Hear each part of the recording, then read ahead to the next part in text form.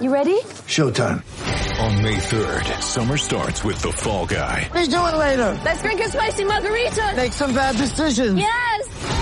Audiences are falling in love with the most entertaining film of the year. Fall Guy. Fall Guy? Fall Guy. That's what the poster said. See Ryan Gosling and Emily Blunt in the movie critics say exists to make you happy. Trying to make it out? Nope. Because I don't either. It's not what I'm into right now. What are you into? Talking. Yeah. The Fall Guy. Only in theaters May 3rd. Rated PG-13.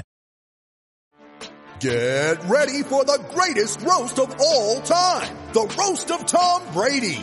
A Netflix live event happening May 5th. Hosted by Kevin Hart. The 7-time world champion gets his cleats held to the fire by famous friends and frenemies on an unforgettable night where everything is fair game. Tune in on May 5th at 5 p.m. Pacific time for the Roast of Tom Brady. Live only on Netflix. Today is Friday, March 5th, and this is Celtics Beat on the CLNS Media Network, the leading online provider of audio-video coverage of the Boston Celtics. I'm Adam Kaufman. Episode 398 featuring Sports Illustrated's Chris Mannix is powered by betonline.ag. Go to betonline.ag today and use the promo code CLNS50 for a 50% bonus when you sign up.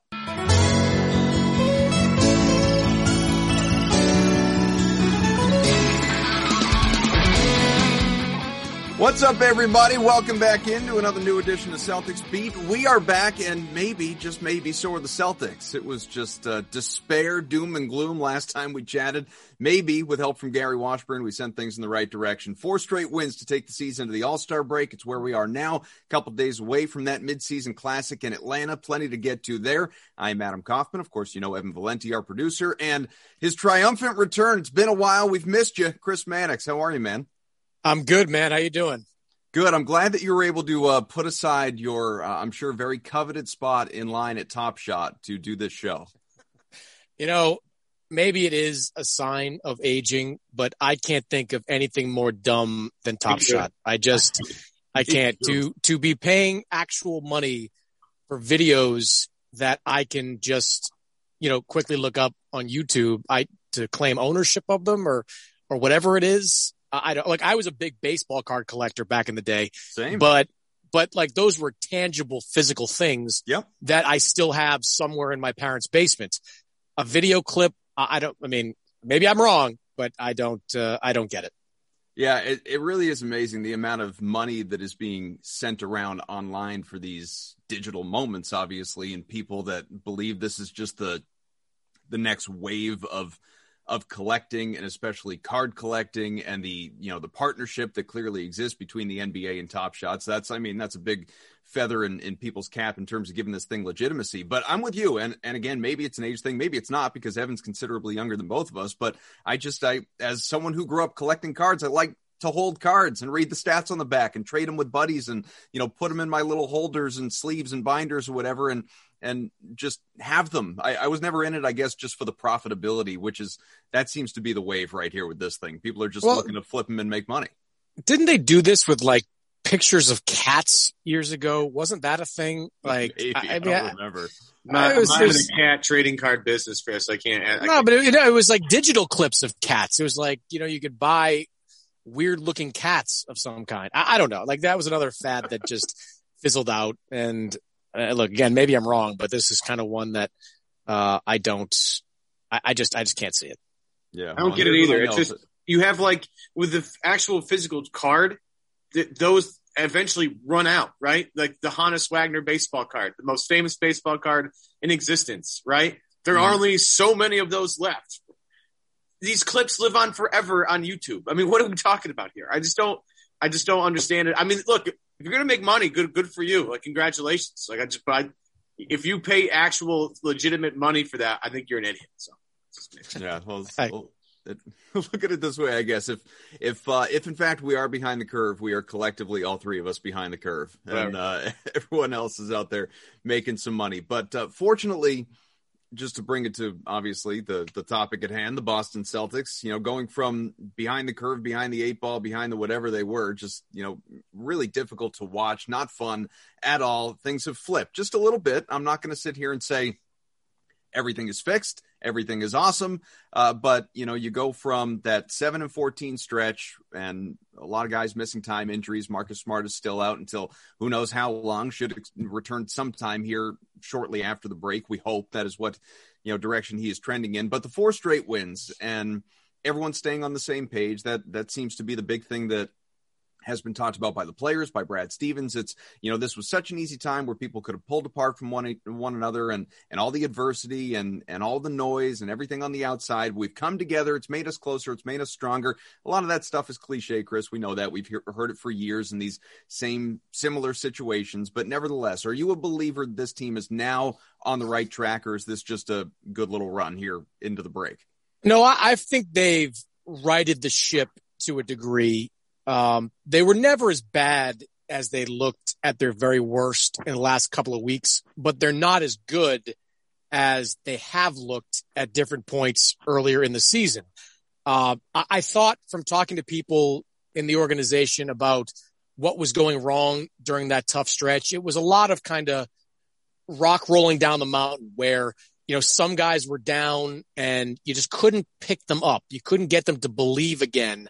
Even the guys in the locker room that did believe they were better than they thought. So I think there was just some negative momentum that this team got caught up in. And however it happened, whether it's, Jeff Teague playing with more aggression, Robert Williams stepping up and playing a bigger role, they seem to have corrected things a little bit. Now, look, they still have flaws that can, cause them to go into another spiral. They still are over-reliant on unproven players. Marcus Smart is still out, and we're not exactly sure when he's coming back. And those are issues. Those are lingering issues that are going to cause you to lose some games. But I think the negative momentum that they got wrapped up in, they've reversed that. And that's at least a positive step in the right direction going into the break. Yeah, the thing with me about the Celtics team, you talk about reliance on guys like, Shemi Ojale and Grant Williams and all that stuff. And we've talked about that over the past couple of weeks, that their roster is not ideal right now. They're relying a lot on Jason Tatum and Jaylen Brown. My big concern, and it echoes last night in a game against Toronto, right? They give up 70 points in the first half to a very depleted Toronto squad. Toronto had 21 threes in that game. It's a very losable game for Boston. Lucky to somehow find a way to win that. To Jason Tatum hit some big shots down the stretch. Chris, the offense has been great. And I think I saw somewhere this morning where Boston in their 4-game win streak has the highest offensive rating in that 4-game stretch of any team in the NBA, which is a really, really, really, really small sample size. So don't get too excited about that. But I still have problems with this team defensively. And that's, you go back to, all the good that you can feel with this team finally righting the ship. But I still see a big problem here with, you have a team that if Kemba or Jalen or Jason's not feeling it that night, you're going to be in some big trouble because the other team's going to put up a lot of points on you. Yeah, I think that's fair. And look, their defense has always kind of perplexed me, right? I could understand how they were good, 2 or 3 years ago when Al Horford was there, and he's a really good defensive player. Aaron Baines clearly fit into the system. But then, last year they maintained their place in the top 10 with Enes Kanter out there for big minutes. So I could never really figure out how they were always so good defensively. I think what they lack this year defensively, and maybe the development of Robert Williams in the second half will address that, but they lack some versatility there. Tristan Thompson is a very good on-ball defender. At least he has been a very good on-ball defender. Versatility is not really his thing. Switching out and going 3 positions and playing the kind of way Boston big men have played in recent years. And when you throw something new into a system that's been running one way for a while, that can have some damaging effects. I think that's affected their defense. Now they without Marcus Smart, you lose your best on-ball defender. Your defense is going to suffer, but Kemba has always been a subpar defender. Jalen and Jason are very good, but you've got young guys coming off the bench, whether it's Peyton Pritchard or whomever, who are average at best defenders. So you're not able to throw top flight defensive guys at teams these days. And That's something I think it's going to need to be addressed, whether it's via trade or something else, or some guy at the buyout deadline, because I don't know if I know this team's not as strong defensively as they've been in recent years. We'll get into potential additions and obviously that TPE and the stuff that people really want to talk about. And shortly before this show started here, you have the Blake Griffin news. He is a free agent, at least as of this moment, the buyout with the Pistons. So we can get into all that. But just both of you have mentioned Robert Williams. And Chris, if you don't know, certainly listeners of this program do. Me, Evan, I mean, very high and have been for years on the Robert Williams, fan club. You just want to see this guy get more of an opportunity. You see the flashes, you see the signs. It looks like we are seeing him grow into a foundational piece, a guy that, by no means is he untouchable in a trade or something crazy like that, but he is a guy who projects to, really be a potential cornerstone to this team's future, along with the obvious guys like the All-Stars and Jason Tatum and Jaylen Brown. Maybe there are a couple others there as well. But for Williams, are you high on this guy's ceiling? Would you like to see him playing out there more, 25 minutes a game versus closer to 16, 17? We are trending in that direction. Or do you see the injury concerns and some of the reasons that he has been limited as something that's just going to forever keep his minutes down, at least in the short term?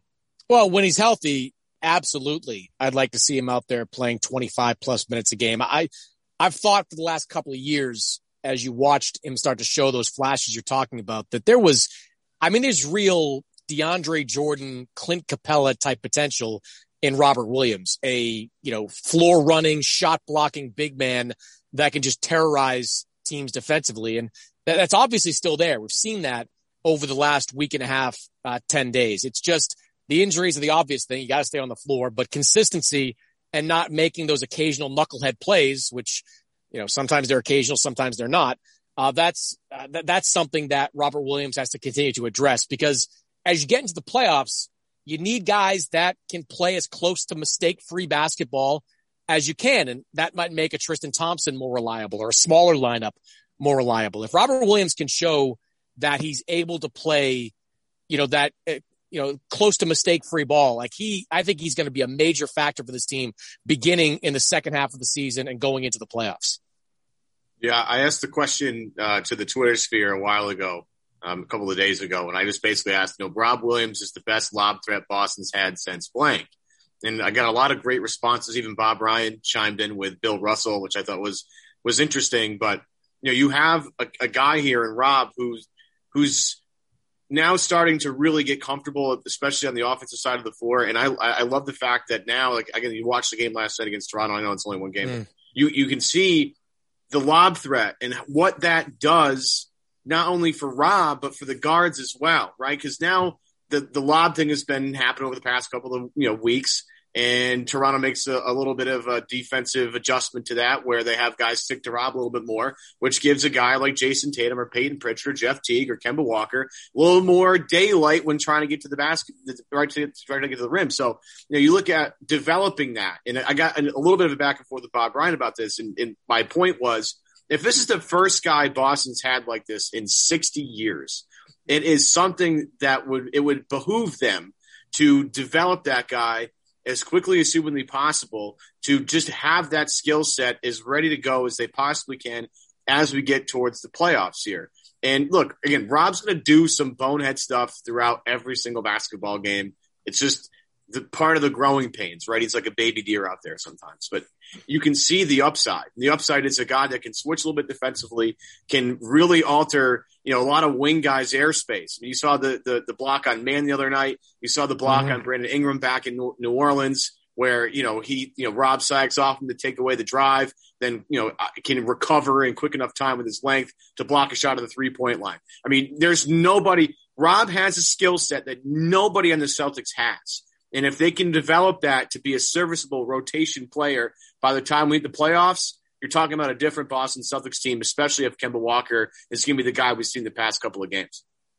Yeah, and the block and finish I liked the most from the Toronto game was the one on Kyle Lowry. I think it was in the first half where Rob beat everyone back down the floor and caught a lob in transition. That's the kind of play that exemplified what you want from him. Somebody that can create havoc and, doesn't just take forever to get back down the floor. I mean, that was a pretty impressive play. I mean, you're right. The knucklehead stuff still happens. But again, it's about minimizing it because you do want him on the floor for all the reasons you outlaid. That's why I kind of mentioned DeAndre Jordan. I mean, DeAndre Jordan was a very limited, still is, but was especially a very limited offensive player in his time in LA. But he was able to be a double-digit scorer because he caught so many lobs, because he had Chris Paul just firing him up there for him every time they ran screen and roll. I mean, you're not going to tell me that DeAndre Jordan had a more advanced offensive skill set than Robert Williams. It doesn't exist. So all Robert Williams has to do is stay out of foul trouble,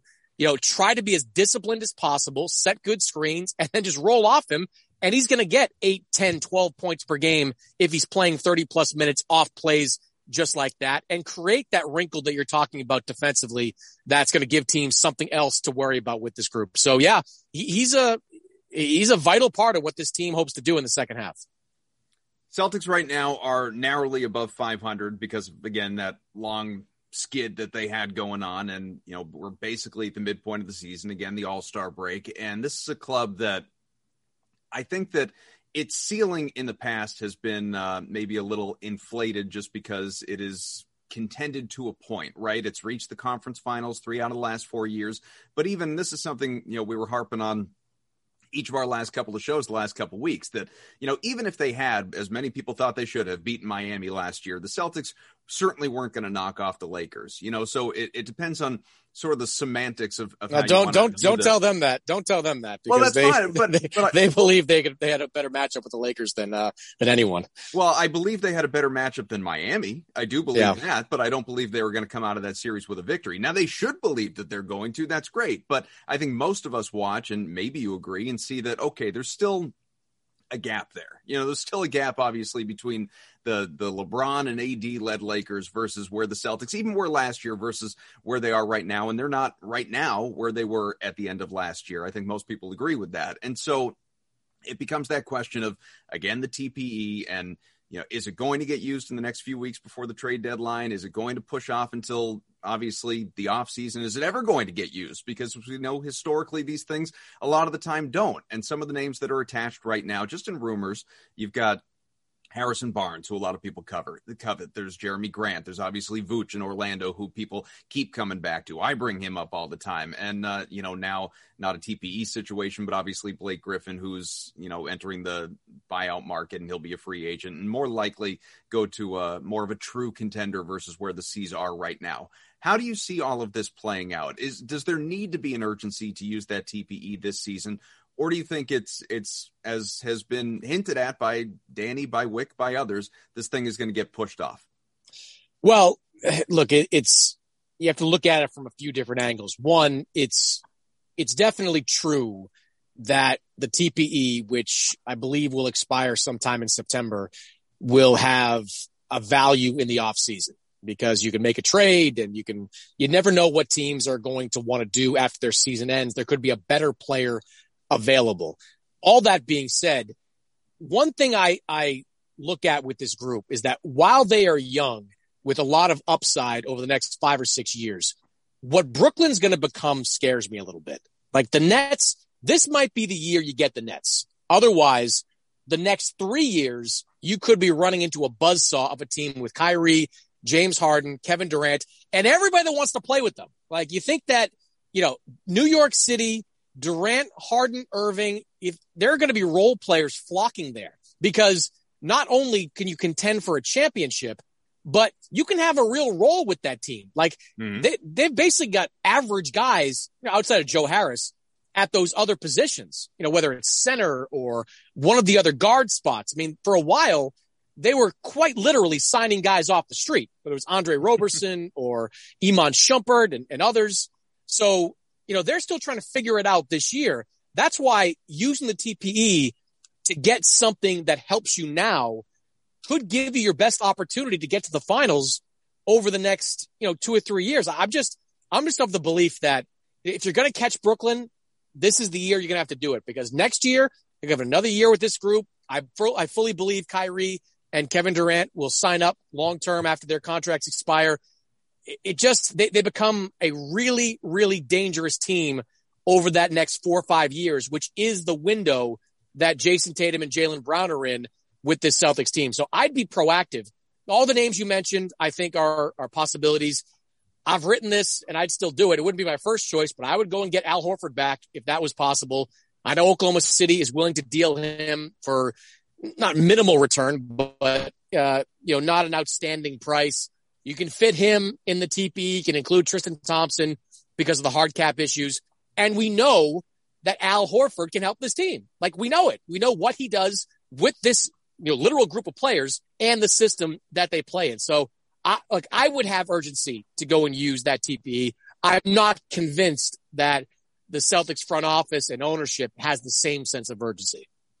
Should they? This is something we talked a lot about last week with Gary Washburn, the fact that it's funny how when you talk about the Celtics, they almost get criticized for their level of loyalty, right? Oftentimes in sports, we talk about the lack of loyalty being a problem. Well, with the Celtics, there's no lack of loyalty from ownership to management to the coaches in terms of obviously Danny Ainge and Brad Stevens. They're locked up long-term. They're not going anywhere. Neither of these guys has any fear for their jobs. And I'm not even saying they should or that, I'm calling for their heads or anything like that. Although obviously we've explored the idea of just inserting some new voices in there just to, not have Danny or have all the same guys around him that are, like-minded. Maybe you do need a different voice, and a different voice, maybe a veteran player other than an Evan Turner on that coaching staff. But I do think you need that. I know Gary said this to you a while back, but I think that's 100% true. I mean, when they lost Walter McCarty, that was a pretty strong voice, someone that would get in guys' faces in that locker room. Evan Turner is, he's a very smart guy and I think could be a good coach. But at this point, I think Evan Turner still fancies himself a player in a way. Like he's, that close to being a regular player, made a whole bunch of money. I do think you need that voice. Like that has to be priority number one in the off season when you're addressing the coaching staff. But in my blabbering fashion, to circle back to the main point, is it a problem that it doesn't seem like, as you alluded to, there is that urgency? Like, does that urgency need to exist? Does Danny need to be a little more fearful for his, longtime reign in Boston? Not fearful, no, because, he won a championship in the 2000s. He orchestrated the trade of the century in the 2010s. And now here we are in 2020 in this decade. And I think he's got a lot of leash to figure things out. I do think, to touch on something you said there, they have been way too loyal and way too protective of some of these assets. I mean, we may never know exactly what happened with the Gordon Hayward situation, but everything I was told was that Indiana was willing to part with some key pieces, headlined by Miles Turner, who this year is a candidate for Defensive Player of the Year, and that Gordon Hayward and his family wanted to go and play in Indiana. So I'm of the belief that a deal like that could have been worked out. The Celtics overplayed their hands a little bit, and that could turn out to be fatal for this season. To let perfect be the enemy of good. Like, maybe you couldn't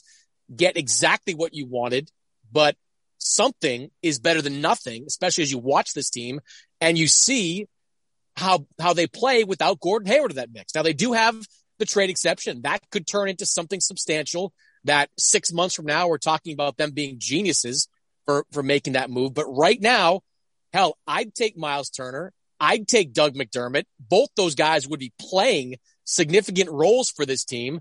It's hard to look at the unwillingness to make that deal as anything but a mistake. And it shows that maybe there isn't that sense of urgency with this team to win right away. Yeah, maybe they should, though. As you said, we go back to the Brooklyn thing. They're going to be a force to reckon with for a while. Look at what's going on in Philadelphia right now. Yep. Joel Embiid, look, if everybody's health is always going to be a question mark, right? Whether it's Durant, whether it's Kyrie, those guys have been banged up.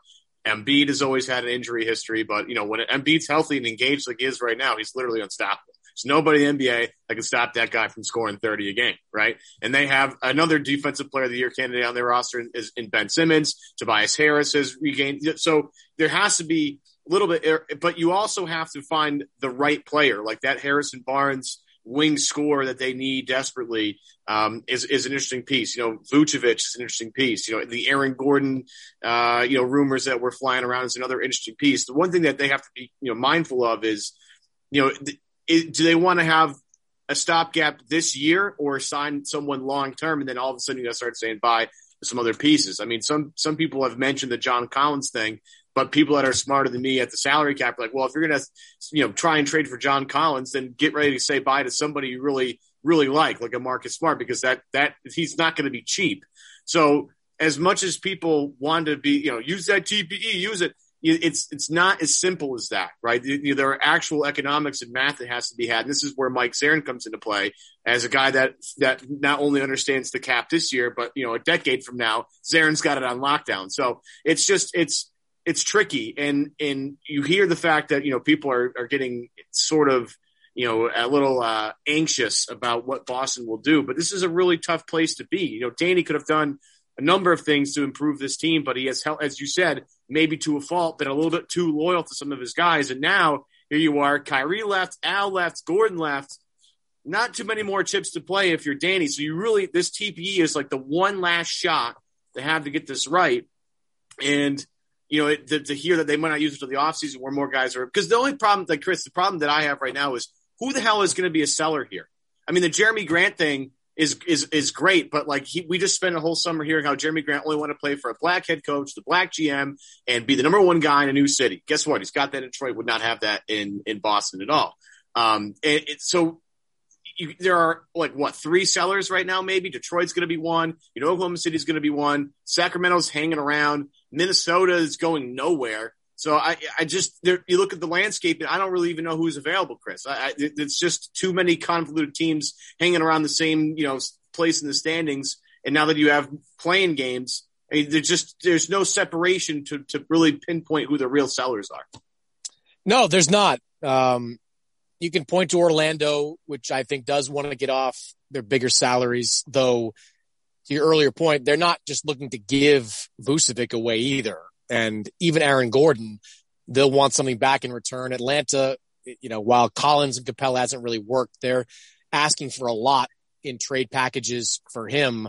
The only guys you can really get for the TPE and a draft pick are, from teams that are going in different directions. That's why I bring up Al Horford in Oklahoma City, and I brought up JJ Redick in New Orleans. These guys are not, going to be your first, second, maybe even third options, but they absolutely can be fourth or fifth and help you make a run this year. I mean, the last thing you want to do is get into the offseason and look around and realize that either A, there's nothing on the table for you, or B, you're going to make the same deal you could have made the trade deadline and maybe helped you during this season. So look, it's complicated. It's chess, not checkers out there. These GMs are trying to play, but I think at this point, being proactive, being aggressive, trying to do anything to fit a player into that TPE this year, it has to be considered a priority. I mean, I keep going back to Horford. I mean, are people watching Horford in Oklahoma City? He's been playing great basketball as of late. He kind of looks like it didn't work in Philadelphia, and that was largely because he went there thinking he was going to be a great power forward, and that didn't work. Now he's back as a full-time center in Oklahoma City, and he's been great. He has been shooting the three a lot better. He's been facilitating. I think his assists are up, above their usual average for any time in his career. His scoring numbers are the highest they've been since Atlanta. I mean, the contract that looks so awful is now basically obsolete because you lost a year and a half on it. I don't that. To me would be like an easy move to make that would make you substantially better right away. I don't understand why that isn't at least a fallback option for this team. Maybe it is. Maybe you got to wait till March 25th, but I think that should be a fallback. To put a bow on this part of the conversation anyway, just Blake Griffin. Again, Mark Stein has already attached him on Twitter, at least teams with interest. Won't surprise anyone. The Lakers, the Clippers, the Nets, the Heat, the Warriors, among those that have expressed interest in Griffin. Celtics not listed. Maybe they're interested. Maybe they're not. Honestly, I don't know. The bigger question is, do we even think Blake would come to Boston? Celtics fans are going to do their thing on social media. It's always the way. We're all going to be asked about it 1,000 times. I don't think there's any shot at him coming to Boston. I don't think he wants to. And I think it's more likely he's going to choose a team, as mentioned earlier. It's just closer to contending this season. I assume you agree with that? Yeah, I've actually even been told that Boston's not on his list. I think the two LA teams, Brooklyn and Miami, are the front runners. Miami gives him, I think, more of an opportunity to play. The Heat, of course, lost Myers Leonard. They're one big man down. They've got Kelly Olynyk as a floor spacer. Griffin could kind of complement that. He's certainly not a floor spacer anymore. Not a very good one. But I think that Miami is kind of a dark horse in that mix. There are just too many teams that want Blake Griffin that offer more things. And if you're Blake Griffin and you're probably walking away with like a $60 million check to cover the rest of this season and next, you don't give a damn about money right now. So you're playing for the minimum and just choosing the best situation. And I don't believe Boston will be in the running. Let's take a quick break, tell you about our friends at Bet Online, the fastest and easiest way to bet on all your sports action. Football, of course, is over. NBA about halfway through the season. College basketball, NHL, both in full swing. You got March Madness on the way coming up real soon. NBA title odds, the Lakers plus 285 to repeat as champions. Shouldn't surprise you.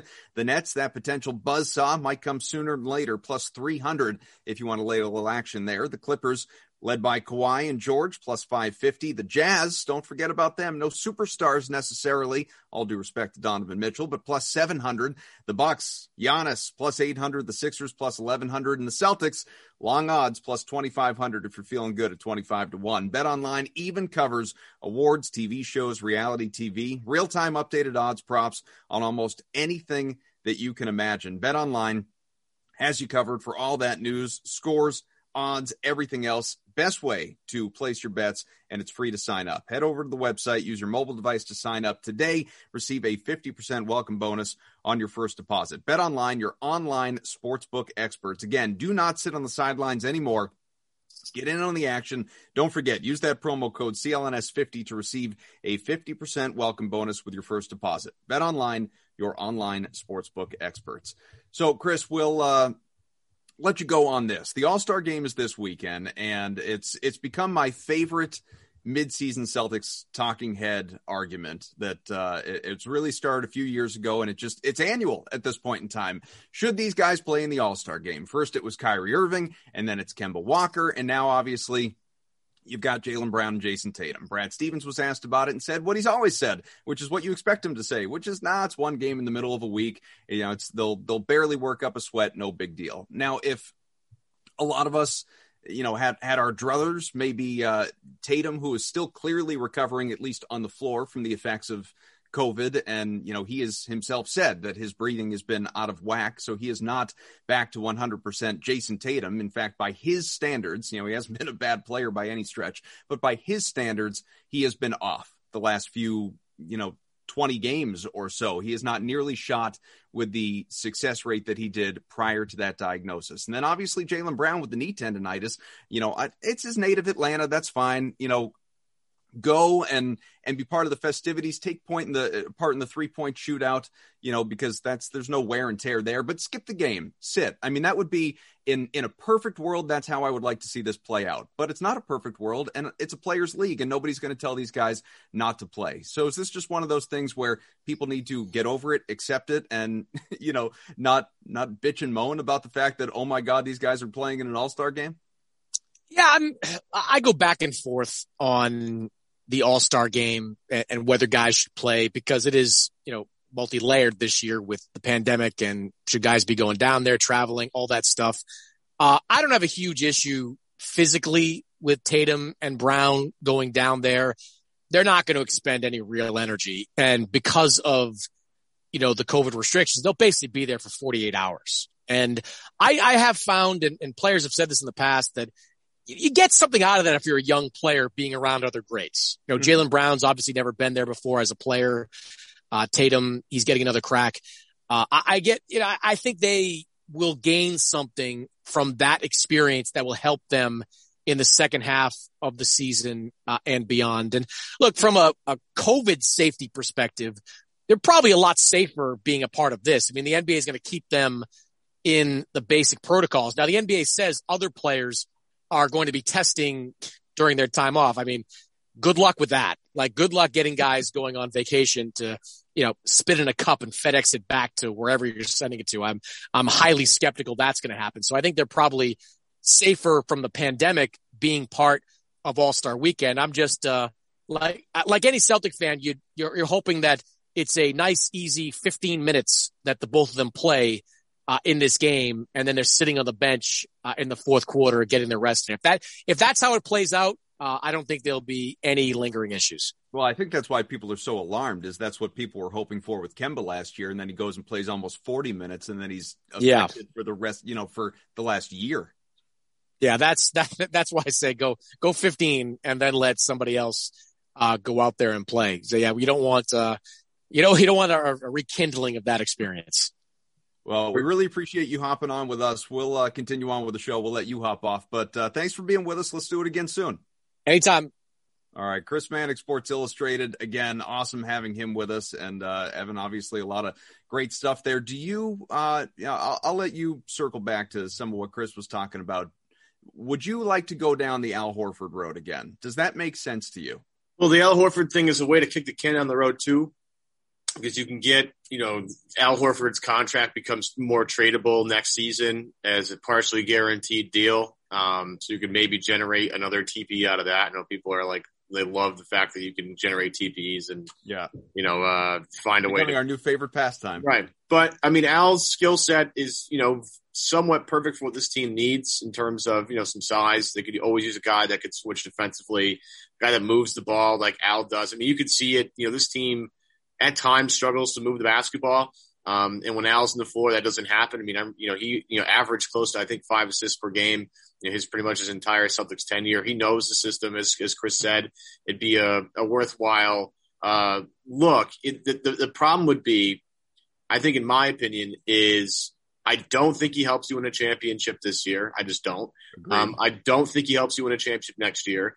And if you bring him in, you're potentially using that roster spot or that money you might not find another trade partner for Al Horford to generate another TPE. So, I mean, again, I love Al. Trust me. I was one of the biggest Al defenders when, Lou Merlone and Christian Fourier and everybody at WEI was going, and Mads Felger are all going after him for his lack of production. I've always been a staunch Al defender. I love Al Horford to death.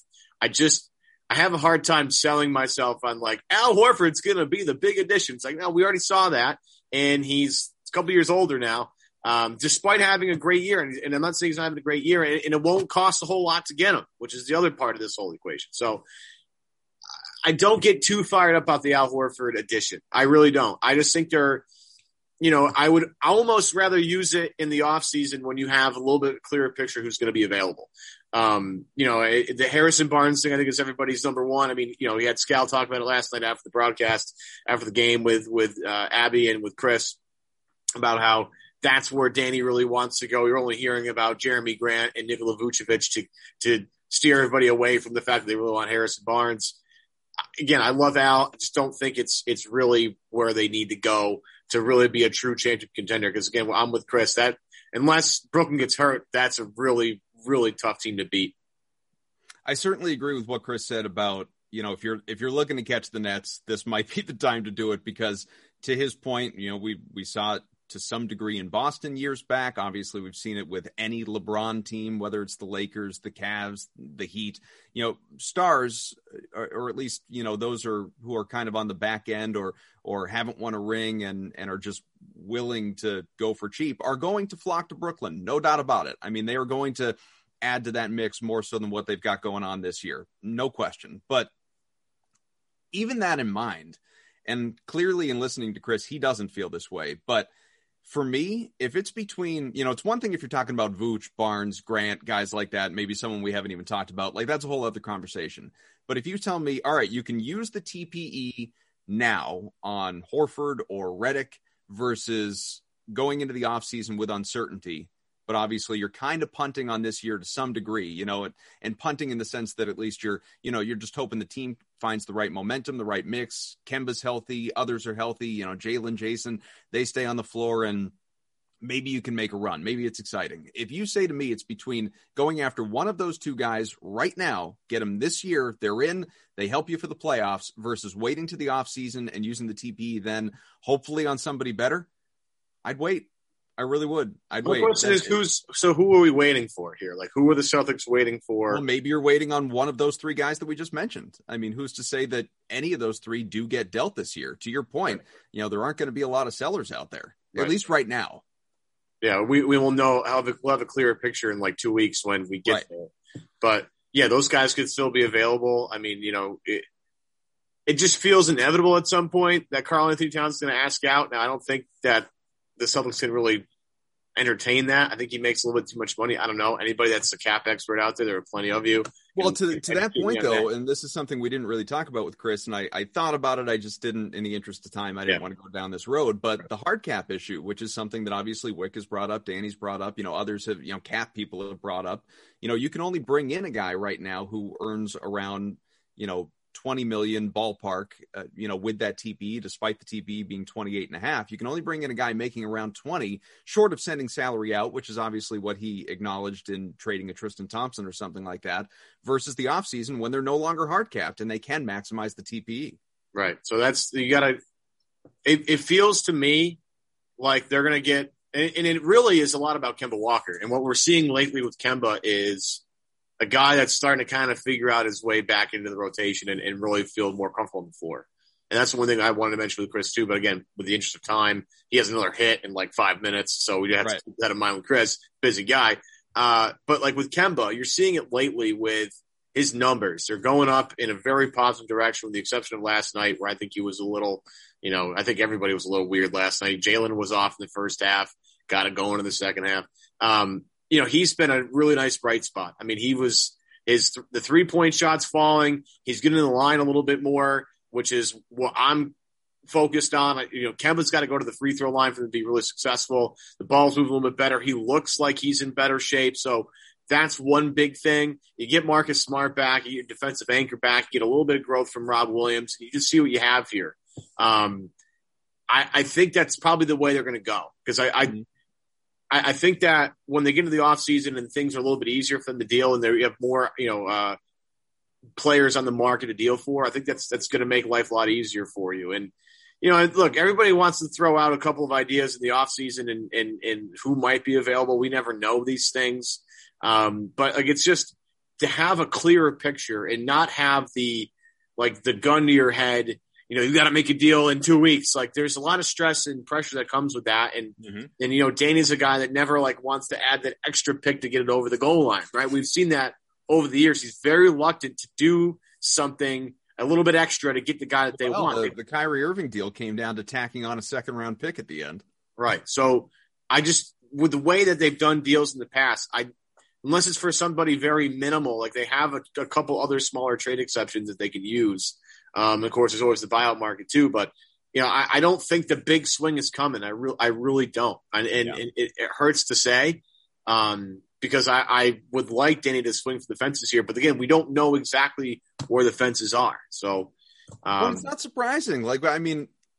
You're here every week, and I assume a lot of our listeners are too. I mean, I've been saying all season, I didn't think the TP was going to get used till the offseason. I never thought this thing was going to get used this year. And if I'm wrong in the next 2-3 weeks, obviously we'll see. But certainly doesn't sound like it listening to Danny, listening to Wick. They don't seem to, again, have a pressing need to use it. And I don't think they are going to use it. I just don't. I think this is an offseason thing. I think that they are, they've got what they've got right now. They're hoping it works out. They hope that, the Teague that we just saw in terms of aggressiveness is going to be there for the rest of the year. And, Robert Williams, same thing. And a lot of the things that we already talked about, Kemba, like you're saying. And again, this is where, again, it's not revisionist history. Because you go back, listen to the tape, been saying it for weeks. I was never worried about Kemba's shot eventually falling. I'm not, Kemba getting back on track as a player was not something that ever concerned me during his down stretch there. What concerned me and continues to is just the health of the knee. That's it. That is what concerns me with respect to the playoffs. And when that approaches, keeping him on the floor and getting him out there for, the 33, 35 minutes a game that you're going to need him playing at a high level. And, if there's a back-to-back, not that you see those really in the playoffs, but just, his health and being in the right frame of mind and not being down on himself and, as he has said, moping, sulking, when things aren't going right for him. I want a confident Kemba out there. And as long as he's healthy, I feel good about him. And I mean, that's your tradable Kemba Walker, for the people out there that want to do that. It's not the guy that we saw earlier, but the shot was going to fall. Like, he's too good a player for him to just all of a sudden suck. That wasn't the worry. The worry was his ability to stay on the floor. And at the moment, generally speaking, he's doing that. Yeah. Do you feel like he's turned a corner here? Because everybody seems to be in that particular groupthink mindset that Kemba is finally, again, past couple of games, he's really been more aggressive, hunting his shot a little bit more, shots falling, go to the free throw line. Do you think he's starting to really find that special place that he needs to find on the floor? Only to the degree that runs exist, right? Like, he's going to have some bad games. It's not all of a sudden you're going to get 22-6 Kemba every single game or something like that. Like, Kemba's not, he's just not at that point in his career, or maybe it's health, or maybe it's mindset, or all the above.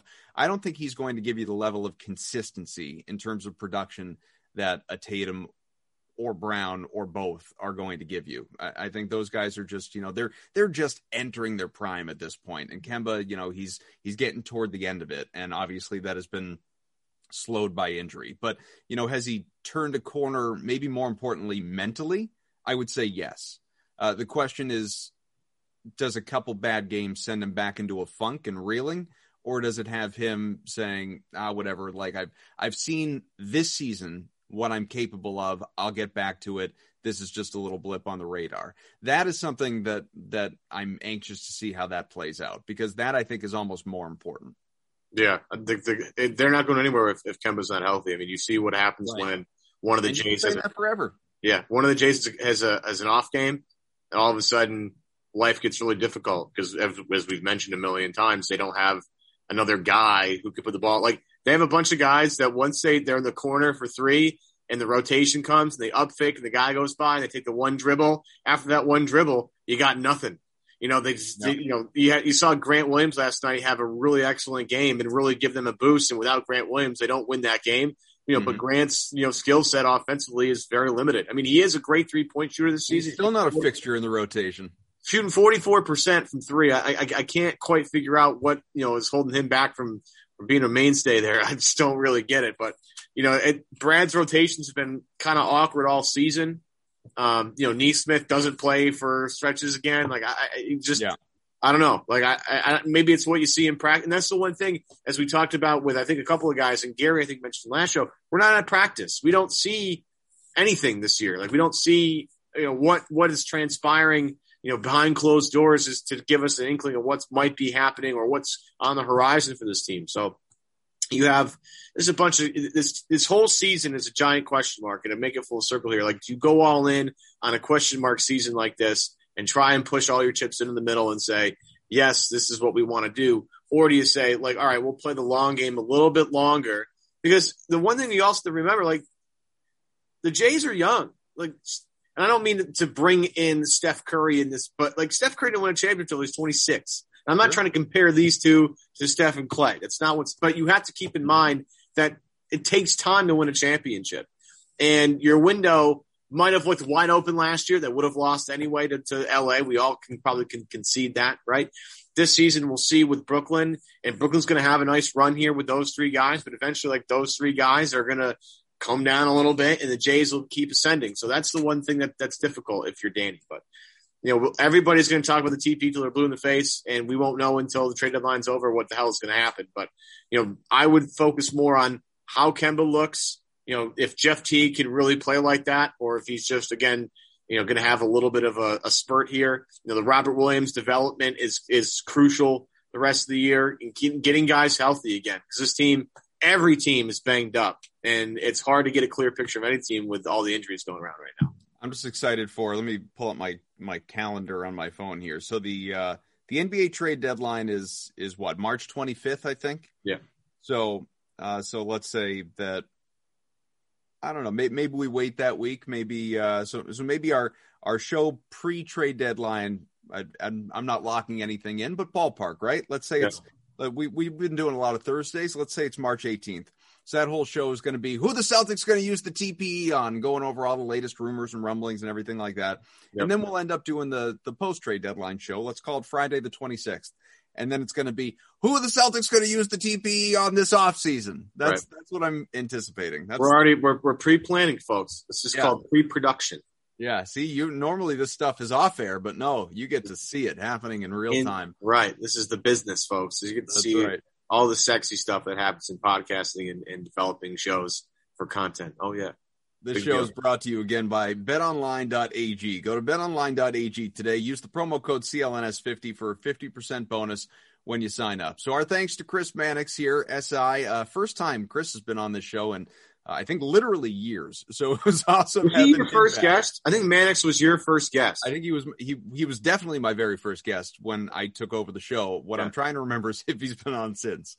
So awesome to have him back, and hopefully we'll do it again sooner than later. Clearly, always provides a lot of great insight, and obviously not only the local connections, but a national analysis as well. And a good time to have him on just a little bit ahead of the trade deadline and at this midpoint of the year in the All-Star break. So we will tell you what is on the horizon, and that is, of course, All-Star Sunday. Remember, everything jam-packed into one day. You got the game in Atlanta. You got the pre-game three-point contest, the halftime dunk contest. Do either Jalen or Jason have a shot at the three-point contest? A shot, sure. Will they win? No. What do you think?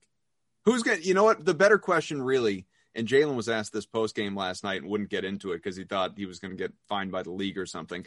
Who do you think is going to win or do better between the two of them, at least out of the six guys? Who's going to do the best, or which of the Celtics going to do the best? Which of the Celtics? I mean, you got Curry. Tatum's, I'll tell you right now, Tatum's an unbelievable, just like open gym shooter. He is an unbelievable open gym shooter. And I don't think anybody's beating Curry. If anybody's going to do it, it's probably Booker.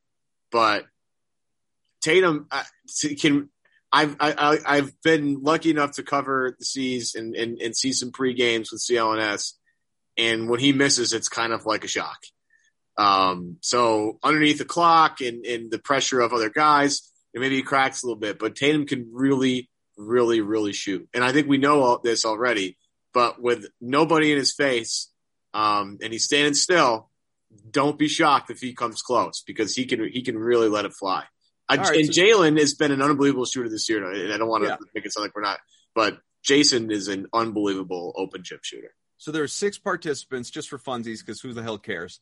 What are your expectations? I'll say Tatum finishes 3rd and Brown finishes 5th. It's probably accurate. I'll spice it up. I'll say Jason loses to Curry in like the finals. Okay, I like it. And Brown, who the other guys? It's Booker, Levine, right? And one other guy. I think Jalen might come in last, but that's not because he's a bad shooter. He's a remarkably good shooter this year. And the confidence which he lets it fly now is unbelievable. But Jason is an otherworldly shooter. Now I want to look it up just so we don't send our listeners going to do that same thing. Let's see. Hang on, I'm going to tell you. It is Booker, Curry, Jason, Jalen, Levine, and there is one more we're forgetting. Yeah. And it's going to bug us to the point where we're going to get it. This is really good. We're doing it live, folks. Radio or podcasting, whatever the hell. It's the worst. Let's see. They're easy. Is it Mitchell? It might be Mitchell. All right. Well, somebody's going to Jalen will talk trash to him, so they'll knock him off a little bit.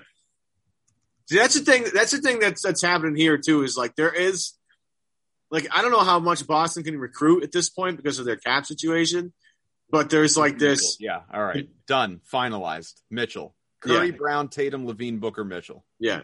There's like this like underlying recruitment thing that always happens during All-Star weekend. I mean, the famous clip of Kyrie and Durant talking 2 minute slots, right? Yeah. Who are they talking about? Well, there's an opportunity here for some backdoor channel stuff going on here. Sure. And the Brad Beal thing obviously is an attraction. Can't afford him. Can't afford him. Yeah, I know. Mathematically impossible right now. Right. But just the Beal thing is always going to be there. Jason's already talked about how much he wants to play with him, like how much fun it's going to be. And Jalen and Donovan Mitchell always have something. And it was evident in the bubble last year where there'd be like some Instagrams where they were going back and forth a lot. It was just so fun. It was so fun to watch those two guys interact. So there's that going on too. How about those two guys going the 2 last picks, by the way?